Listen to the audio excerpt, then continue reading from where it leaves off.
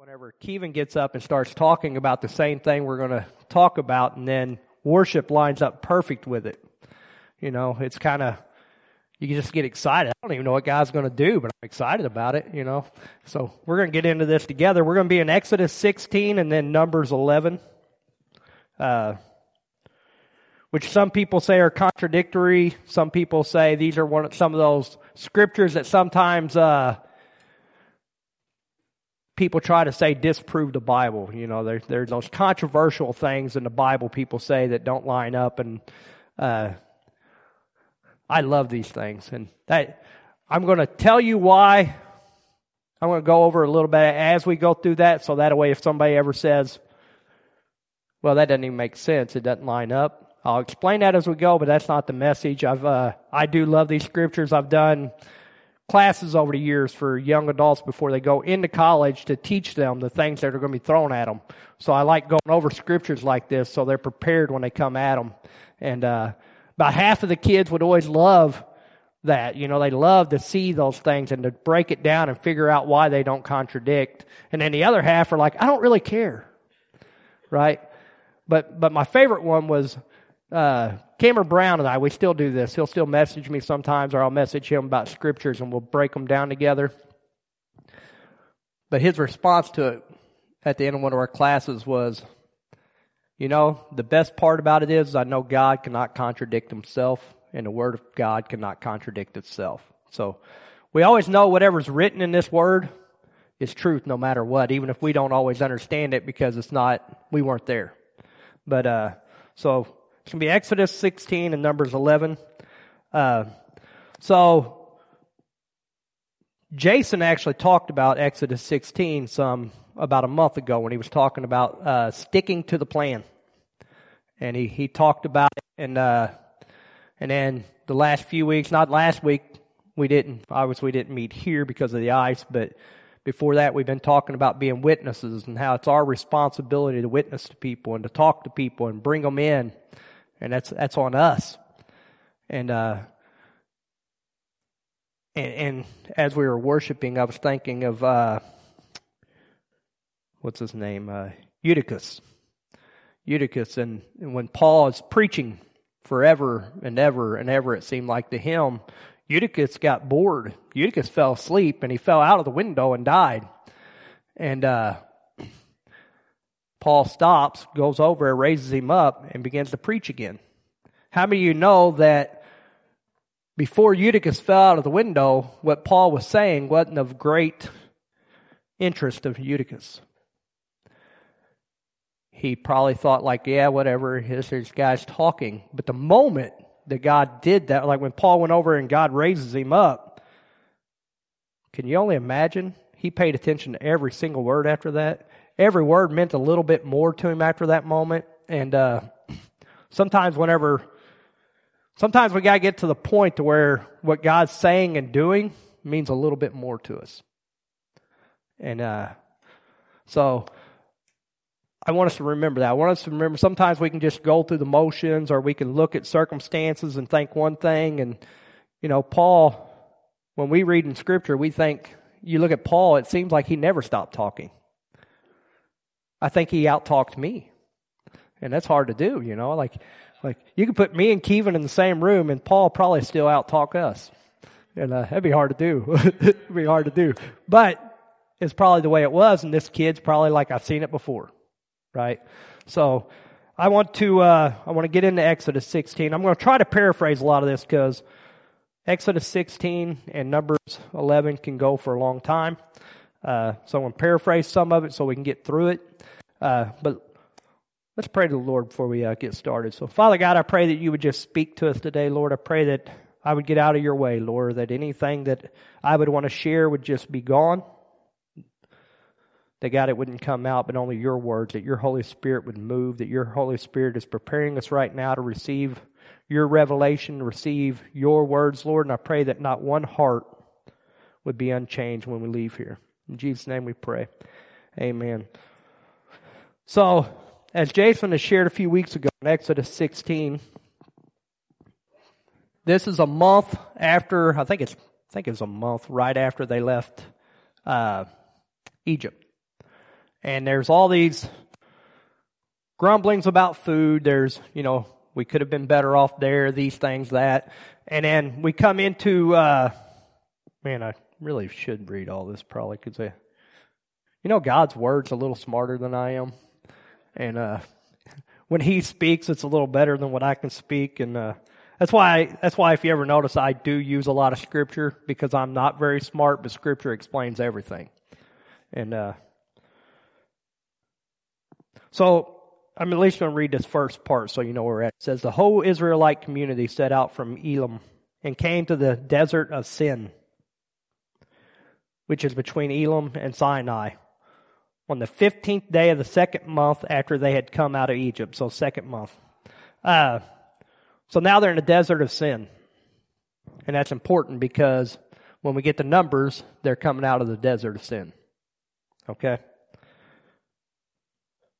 In the desert, the whole community grumbled.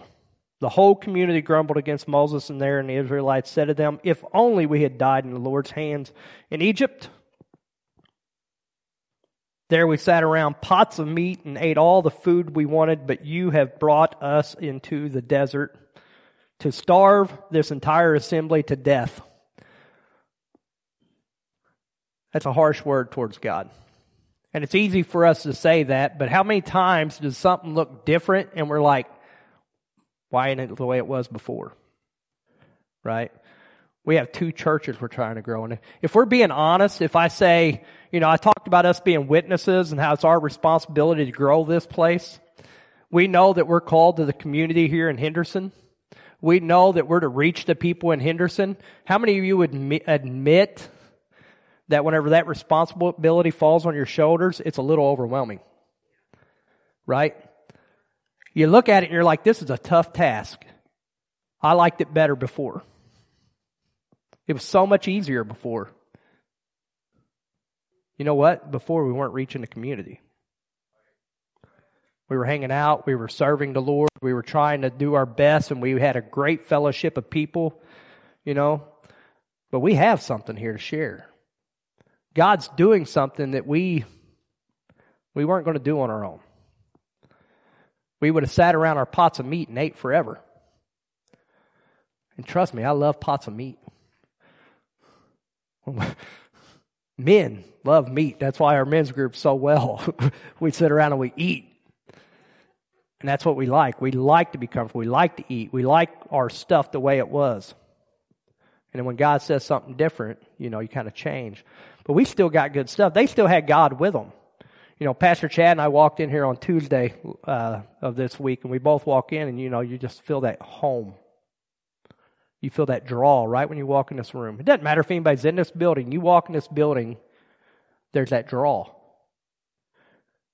We still have God to share here. God's not left this place. He's still with us. Right? So we don't have a reason to be overwhelmed, and we're going to talk about that. It says, then the Lord said to Moses, I will rain down bread from heaven for you. And here's some of the controversial parts of this here in a few minutes. The people are to go out each day and gather enough for the day. In this way I will test them and see whether they will follow my instructions. On the sixth day they are to prepare what they bring in, and that is to be twice as much as they gather on the other days. So we know He does this. I'm going to keep going, but it just blows my mind whenever you see this whole mist come across the ground and then it turns into bread and somehow it's bread. I wish I could see that, and I hope one day I get that to look back at that, because this is the craziest thing ever. Whatever rains down today will be gone by the time the sun comes up. Anything I gather, I have plenty. I can eat it, but in the morning it'll be rotten and it'll smell nasty.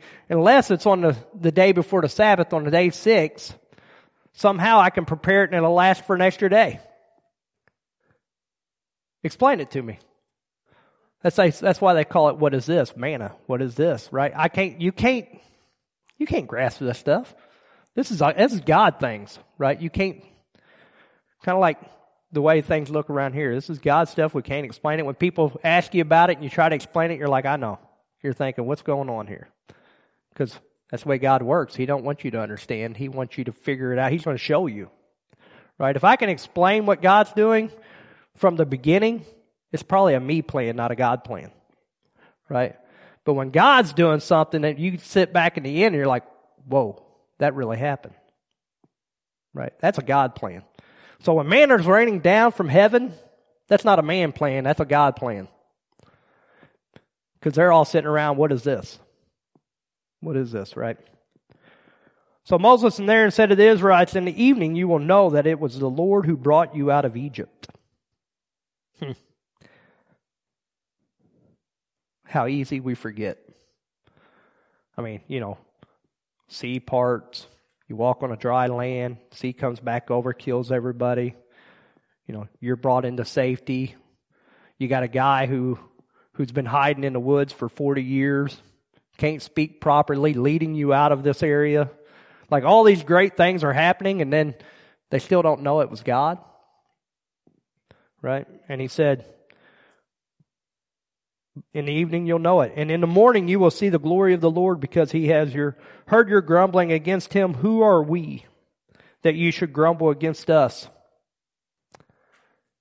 Who are we that you should grumble against us? As Christians, we can also often look to leaders. We can look to other people. We'll look at our government. We'll look at anybody to blame them for what we don't like. It's always somebody else's problem. Right? And this is where they say, hey, who are we that you're giving us this kind of credit? Who are we? That you should grumble against us. Moses also said, you will know that it was the Lord when he gives you meat to eat in the evening. This is one of those controversial things. When he gives you meat to eat in the evening, and all the bread you want in the morning, because he had heard your grumbling against him. Who are we? You are not grumbling against us, but against the Lord. When we're not seeing a great movement of the Lord and we're blaming men,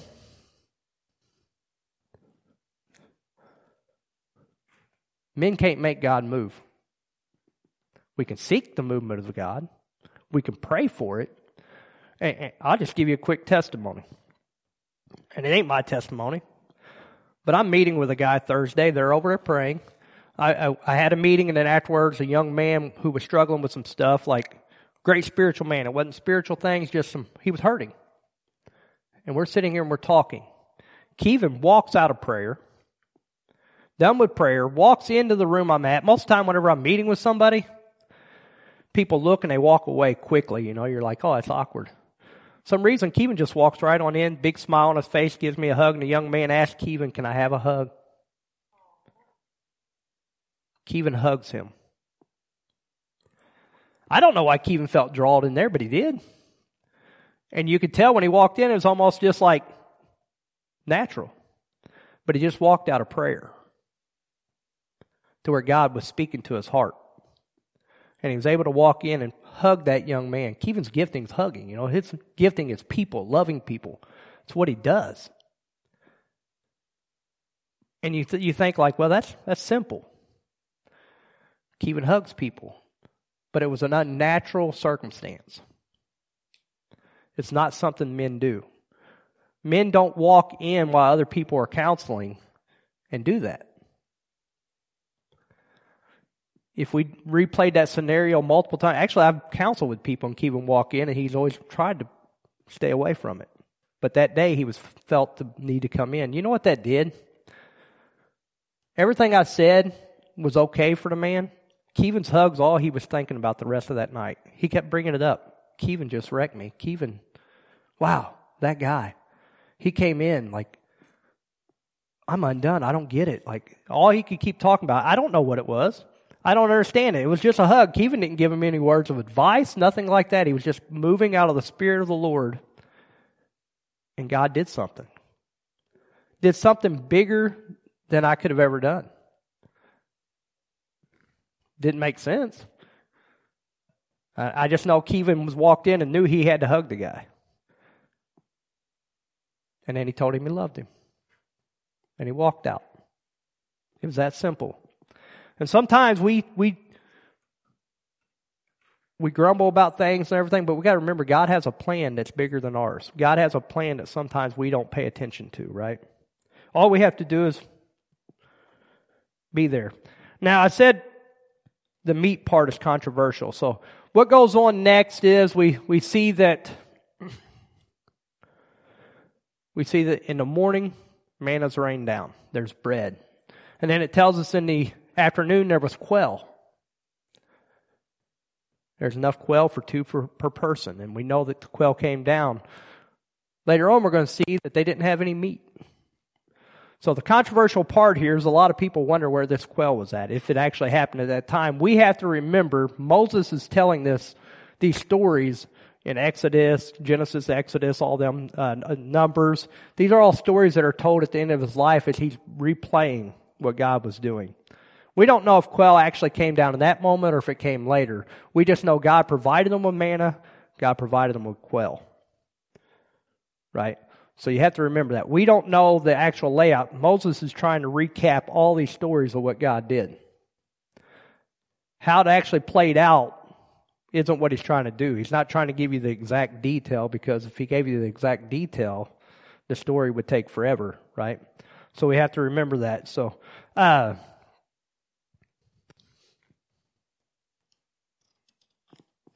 Moses said, "Come before the Lord, for he has heard your grumbling."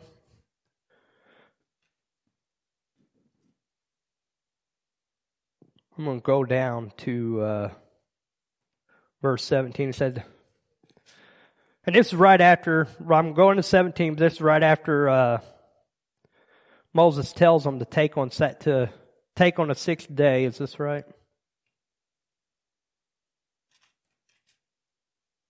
Yes. Gather as much as you need.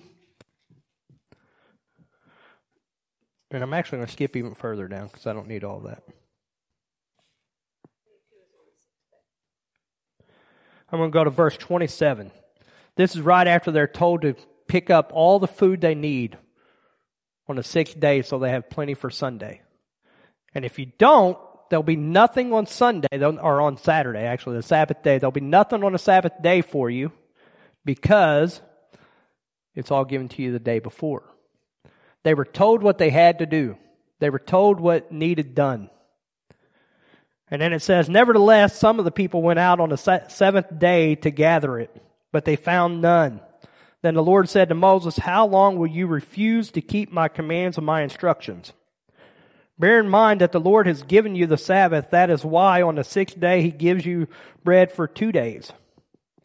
Everyone is to stay where they are on the seventh day. No one is to go out. So the people rested on the seventh day.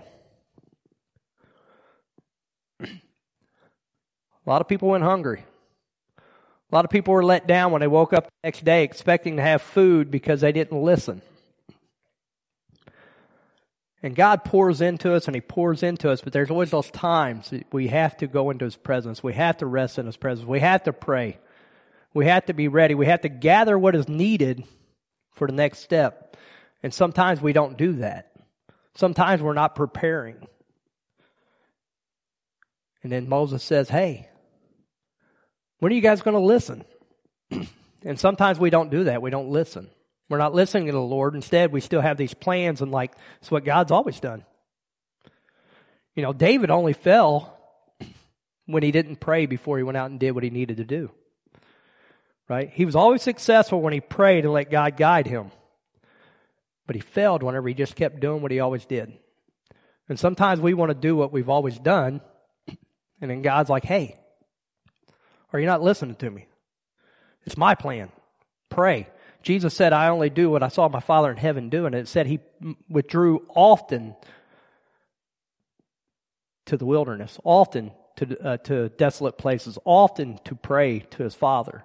He was always in prayer. The reason why the apostles at the time couldn't do what Jesus was doing because they didn't know how to pray and they didn't take time to pray. Jesus was doing so much because he was always in prayer to his Father. And he was God, but that's why he wanted to be there. He was giving us that example of prayer will lead us to where we need to be.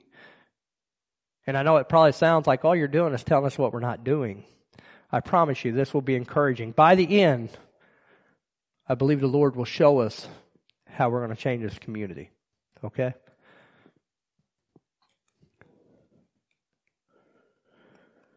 And then, before we go into Numbers 11, I want to remind you, and we're going to go to Numbers 11 now, I want to remind you this. They've seen everything that happened. They came out of the wilderness.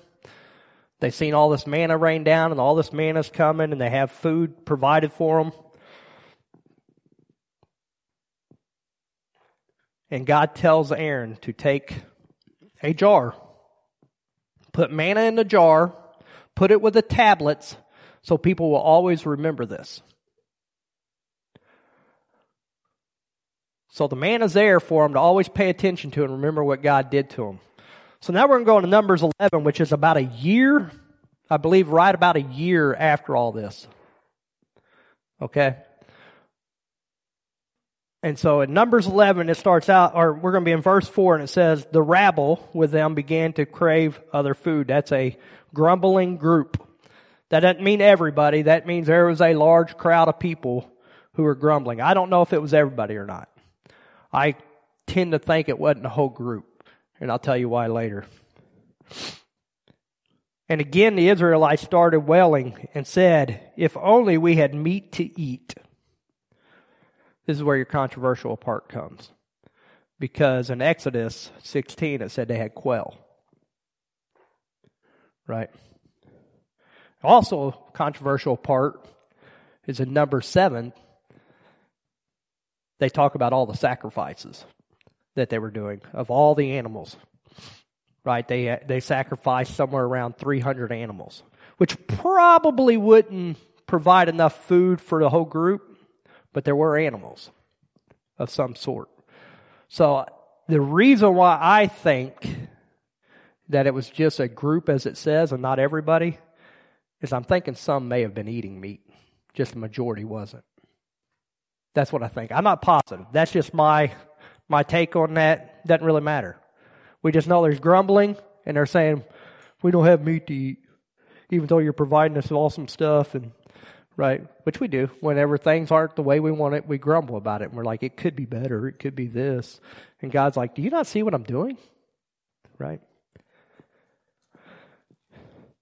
We remember the fish we ate in Egypt at no cost. These are the same grumblings they had 1 year ago. The same ones.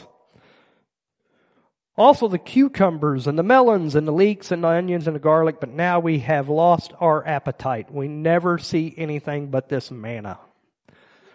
Right? This is why I don't think the quail may have been before. I think it was Moses' retelling that God provided manna and he provided quail. Maybe not in that moment at the exact same time, but he did provide it, right? Because they're like, all we get is this manna. It's kind of like kids whenever they're at home and they open up the cabinets and there's like food everywhere, and they look in the refrigerator and there's food everywhere, and they're like, there's nothing to eat. Right? Nobody did that as kids, and your kids never did that, right? Like, we have nothing to eat in the house. And you're like, what are you talking about? We have food everywhere. Yeah, but I don't want any of it. That's where they're at. You know, they're just being picky, and they're, you know, you could have had them, you know, they could have had ravioli, and they would have been like, no. It wouldn't have mattered what God provided. They were going to grumble, because sometimes that's our case. We just want to grumble. The manna was like coriander seed and looked like resin. The people went around gathering it and ground it in the hand mill or crushed it into a mortar. They cooked it in a pot and made it into leaves, and it tasted like something made with olive oil. When the dew settled on the camp at night, the manna also came down. Moses heard the people, every family, wailing at the entrance of their tents. The Lord became exceedingly angry, and Moses was troubled. Sometimes people can be so grumbling that the leaders are like, man, why did God put this on me? Right? We're blessed. We got pretty good people here. You'll never hear me say we got bad, but I love who we have here. As Jason said before, we've had a very faithful group. But I just wanted you to let you know that there are people who were worse off than us, and God still used them. So that's where I'm going with this. I'm not saying I'm I am overjoyed with what God's doing with us here. So, he asked the Lord, "Why have you brought this trouble on your servants? What have I done to displease you that you put the burden of all these people on me? Did I conceive all these people? Did I give them birth? Why do you tell me to carry them in my arms? As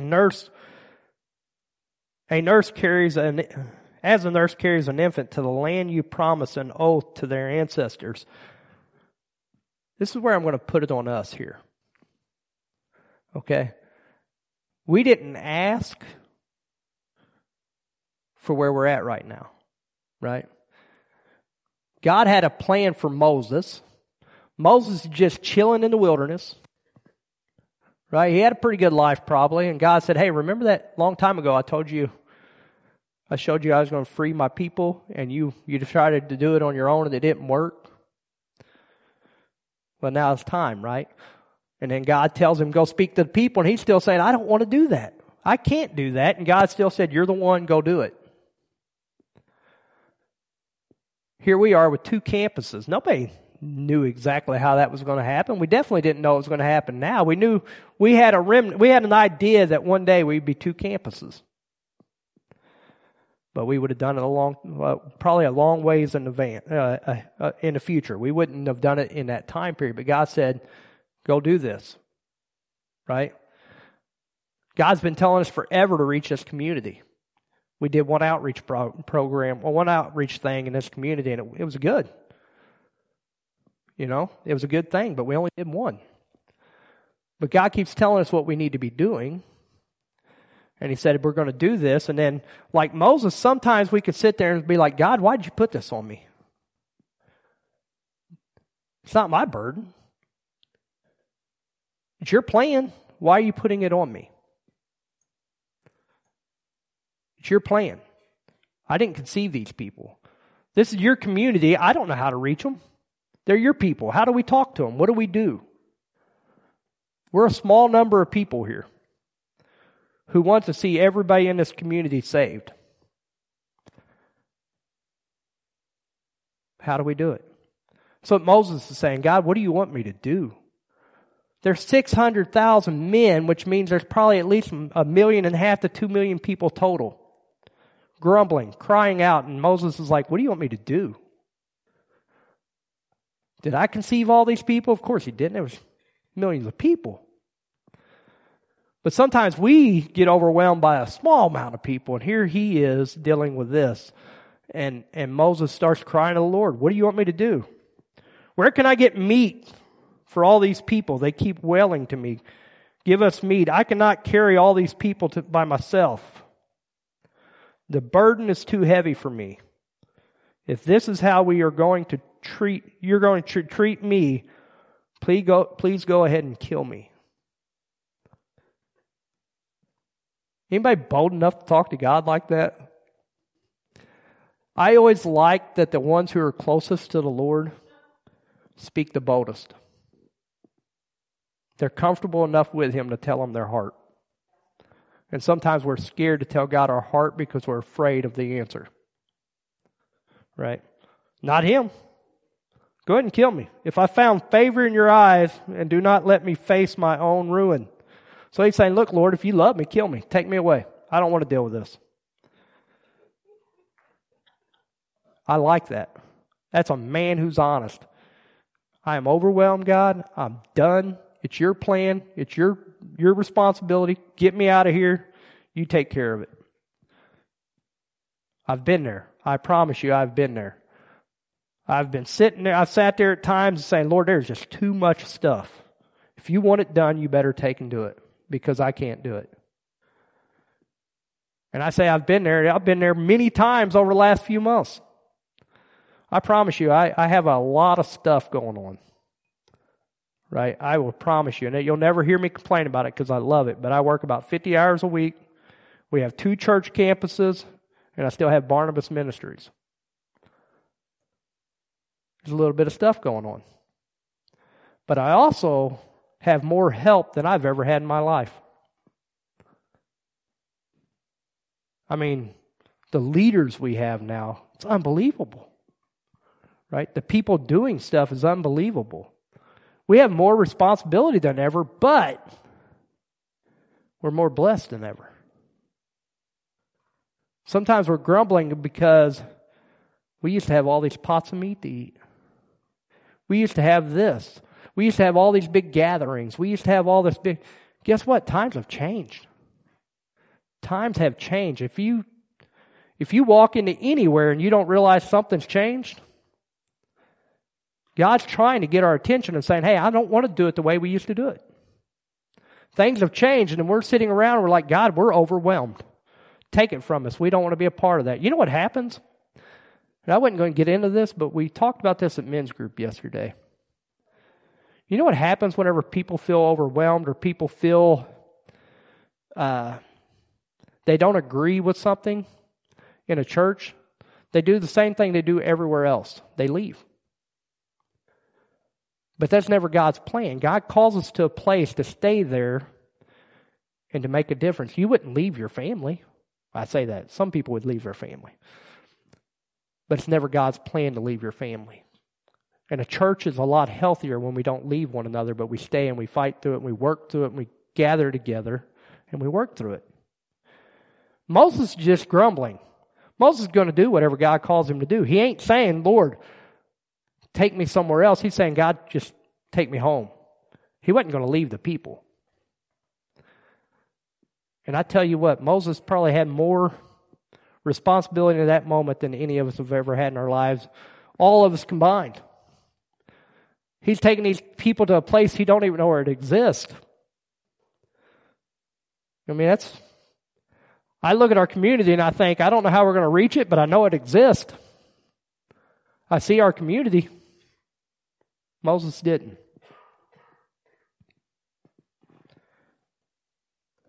And I don't know how much of this we're going to go through totally, but I am going to share verse 16, and we're going to move through this. It says, the Lord said to Moses, bring me 70 of Israel's elders who are known to you as leaders and officials among the people. Have them come to the tent of meeting, that they may stand there with you. I will come down and speak with you there, and I will take some of the power of the Spirit that is on you and put it on them. They will share the burden of the people with you so that you will not have to carry it alone. Tell the people, consecrate yourselves in preparation for tomorrow when you will eat meat.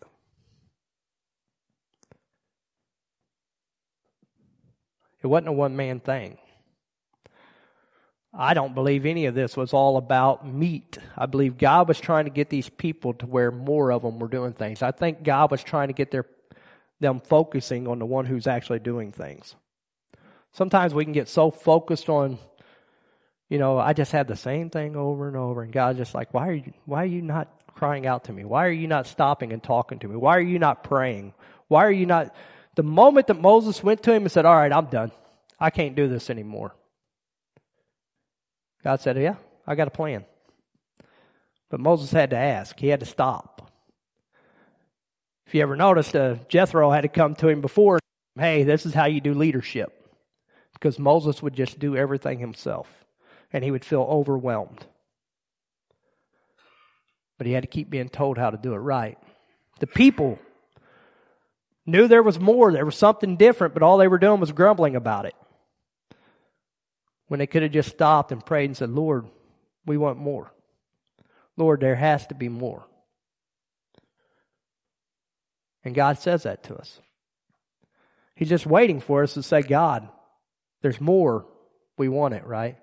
He's wanting to anoint 70 people with the same anointing as our pastor has. He wants to give 70 people the anointing to lead others. What if everybody sitting in this room had the anointing poured upon them to serve our community? We pray that something would happen, but do we seek that anointing? Do we pray for that anointing? Do we cry out for it? They were crying out for meat, but really what they were wanting was God's plan. They were wanting whatever God had for them. They knew it was bigger than sitting there eating bread every day. And we know there's something bigger than what we do all the time. There's something bigger, but we have to cry. We have to actually hurt for it. Sometimes we grumble about it, but we're not hurting for it. We're not saying, Lord, what is that? And I don't know. Sometimes you have to fall out of a window for God to get your attention. Sometimes you got to hit the bottom. And some of us haven't hit the bottom yet. But we have to. We have to know there's more. We have to want that more. We have to want to do more. We are witnesses. Even if we're poor witnesses at time, we're witnesses. And anytime somebody realizes you're a Christian, they're watching. Anytime. You will not eat for just 1 day or 2 days or 5 days, 10 or even 20, but for a whole month until it comes out of your nostrils and you loathe it. Because you have rejected the Lord who is among you. You have wailed before him saying, why did we ever leave Egypt? God don't want us complaining about where we came from. He don't want us focusing on the past. If they would have just came to him and said, Lord, could we have more meat? Lord, what else is there for us? Instead of saying, all right, we give up, we want to go back. He wouldn't have been hurt. We have to stop looking at the past. We have to stop looking at what we had. We have to look at what God's wanting to do. You know, if you ask anybody, hey, if you could go back before coronavirus, would you do it? Almost everybody says, yeah, I wouldn't. I don't want to go back. We had too many problems before coronavirus. We were too caught up in ourselves. We were too comfortable. Everything was too easy for us. We just went through the motions. Now we realize there's an issue. We just don't know how to get to where we need to go. Now we realize that, wait a minute, there's a lot. This is messy. What we have to do is consecrate ourselves. What we have to do is pray. We have to cry out to the Lord for quail, for meat. Not, I want to go back to where I was. But God, where's some more? What do you want to do? We have to cry out. But I liked it before. Guess what? God didn't, I guess. I don't know. He thought there was a need for change. Because God always does something new. We can get stuck. We're like, oh, that was good. Let's just do that every day. God's like, no. That was good. Now let's go to the next good thing. And then to the next good thing. And then the next good thing. Instead of staying in the repeating what I did. Kind of like Moses whenever he got in trouble because, God did a good thing through him and then he tried to do it again. And God said, no. Guess what? You ain't going to the promised land now. Right? We'll make it to the promised land, but we got to keep doing the new thing. We got to let him do the new thing. And I know, trust me, I get it. It's overwhelming when you think, how are we going to reach this community? It's going to happen. He'll use us or he'll use the next generation, but he's going to do it. And I'm talking to churches, leaders all over the place. I'm blessed that through Barnabas I get to connect with other churches, but then all over I see people and I talk to them. And you know what? Almost every church is going through the same kind of things we're going through right now. That tells me it's not a Wellspring thing. It's a God thing. Right? God wouldn't allow everybody to go through the exact same thing if he wasn't going to do a new thing. And every one of them are praying right now. Every one of them are seeking the Lord. And some of them are at a point that they want to give up. Some of them are at a point that they just say, I don't know, this is stupid, I don't like it. But then there's those other ones who are looking, they're saying, God's doing something. Right? I'm talking to people right now who want us as a church to come alongside them and do stuff together. They're realizing that the reason why ministry isn't working is because we try to do it ourselves. And we try to keep everybody out, and we have a good thing, let's keep it. God's like, no, I'm the good thing. Right? Not you, me. That's what God's trying to tell us.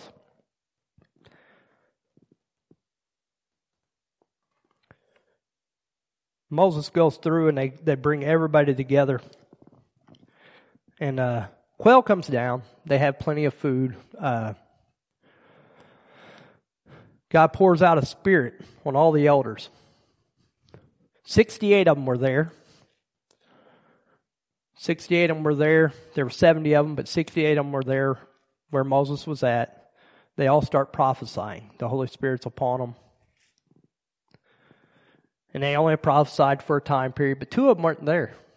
They were actually over with the people. And they started prophesying. They were prophesying, and Joshua was mad because they weren't with them. And Moses said, hey, they're still the ones God's using, right? So God wants to pour His anointing upon us. And Tracy, you can come on up. God wants to pour His anointing upon us. But we can't be focused on everything else. We can't be focused on who's doing what, where. We have to focus on what God wants to do with us. We got to focus on God pouring out His anointing on us. There's plenty of anointing to go around. You know, God is bigger than everything. And His Holy Spirit could truly fill everybody in this entire world. And He's still complete Holy Spirit. Right? There's not just a little bit of anointing for me, a little bit for Jason, and then Kevin. And no, that anointing's full for everybody. And that same anointing is just as powerful in everybody because the Holy Spirit cannot be less. He can't be. It's not like Ariel has a little bit of anointing in her. No, she has a full anointing. The Holy Spirit's full. He don't take a piece of Him out and put us in it. It's a full anointing. But we have to pray for the anointing. We have to seek for God to do something.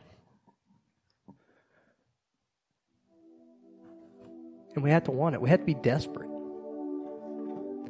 We have to be honest with God. Moses was honest. When I look at Moses, and I see how he talked to God, or if I see how David talked to God, Peter, all them, how they talked to God, they were honest. There was no holding back. There was no, oh God, I just wish you knew what I meant, what I was thinking. Or no, they're like, God, kill me now. Why did you do this to me? Right? We can do that. Lord, I don't know what's going on. I have no idea. I don't understand how you want me to do any of this. But if you're not going to do it, then take it away from me. I have prayed that a lot. Kevin's prayed it with me. We've prayed these things because we don't know what's going on. We don't know what to do half the time. I've been doing ministry for a lot of years now. Guess what? I've never knew what I was doing.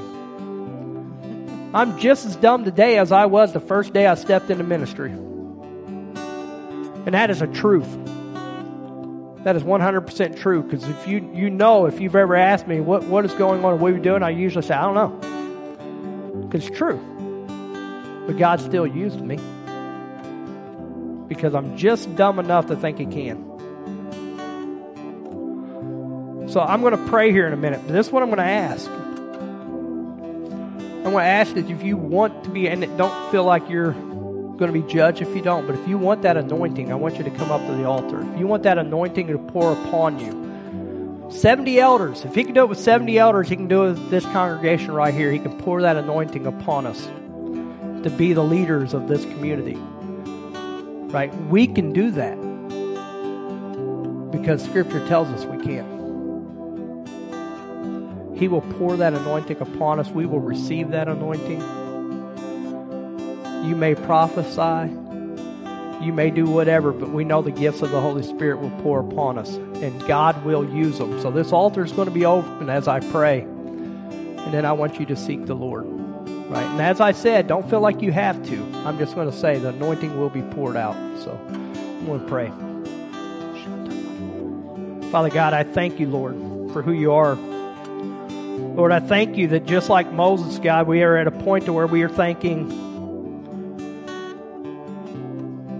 we can't do this, Lord. You called us to two communities. You called us to a work that is far bigger than us, Lord. We often look back, God, and we want meat. We want our cucumbers. We want our leeks, Lord. We want what we had before, God, but God, you said that's not for us, God. So we want to pray, Lord, that this anointing that you poured upon the Israelites, Lord, these leaders, God, we're seeking it, Lord. We're desperate for it, Lord. We don't know what to do without you. We can't reach this community without you, Lord. So, Father God, I pray that your anointing would pour upon us. Father God, I pray that as we seek you and we praise you and we cry out to you today, Lord, that your Holy Spirit would just fall upon us, God. Undo us, Lord.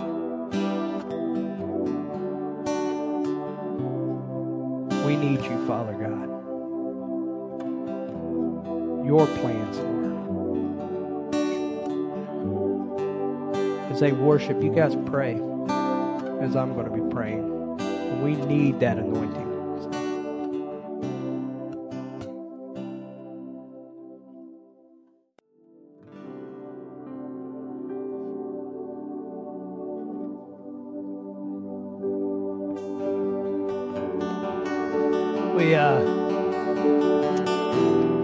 We've been doing church this way now for 3 months. It flies by, but the Lord's about to open this place up fully again. We're about to go to 2 full services at both places. How does that look? I don't know. But if we're going to reach this community, it's going to take us. Right? God's not done here. He didn't tell us to keep this location, open up an Evansville location, because he wants this place to be gone. He did it because he wants to reach both communities. I think he did it because he wanted to spark us at the importance of reaching both communities. How dire it is that we reach here. We have some of the best people in the world right here in this building right now, in my opinion. Some of the most loving people in the world.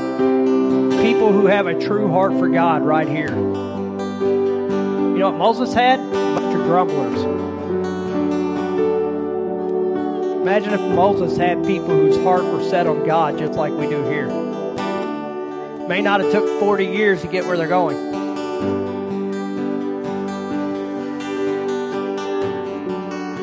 So I want you to be encouraged in that God's going to do it. We just have to pray and we have to seek and we have to be willing. We have to be ready. You don't have to have all the answers. I never do. I never have the answers. But God does. And we seek Him and we pray and we be led by Him and we don't hold back what He can do. When He says, go do this, just do it. And you may feel silly at first. You'll get used to it. Some of us are pretty good at looking silly. But when God moves and He uses you, and people are like, wow, God's doing a work in you, you'll be like, really? I don't know, I feel kind of silly. It's okay. Let Him do what He needs to do. Moses looked silly a lot. Now that we read about him, he looks pretty awesome. What God did in him. So be encouraged. Be encouraged that when we think about witnessing, when we think about reaching the community, it may seem overwhelming, but it's okay. As we seek the Lord, He'll do it. He will do it. All right? So I'm going to close with some prayer. Father God, I thank you, Lord, for who you are, Lord. I thank you for this group of people here, Lord. Thank you for your awesome plans. I thank you for overwhelming us with things that we can't do on our own. You do far bigger and better things than we could ever plan out, Lord. Our dreams do not compare to your realities, Lord. God, as we seek you, as we call out to you, as we're honest with you and bold with you, Lord, we ask you to do miracles. We ask that you grow this place, Lord, that your community in this area, Lord, would just be so touched by what you're going to do. God, let your Holy Spirit just ignite those gifts in us that you're going to use for this community. We love you, Lord. We thank you. Use us to bless yourself. In Jesus' name we pray. Amen. Thank you, guys.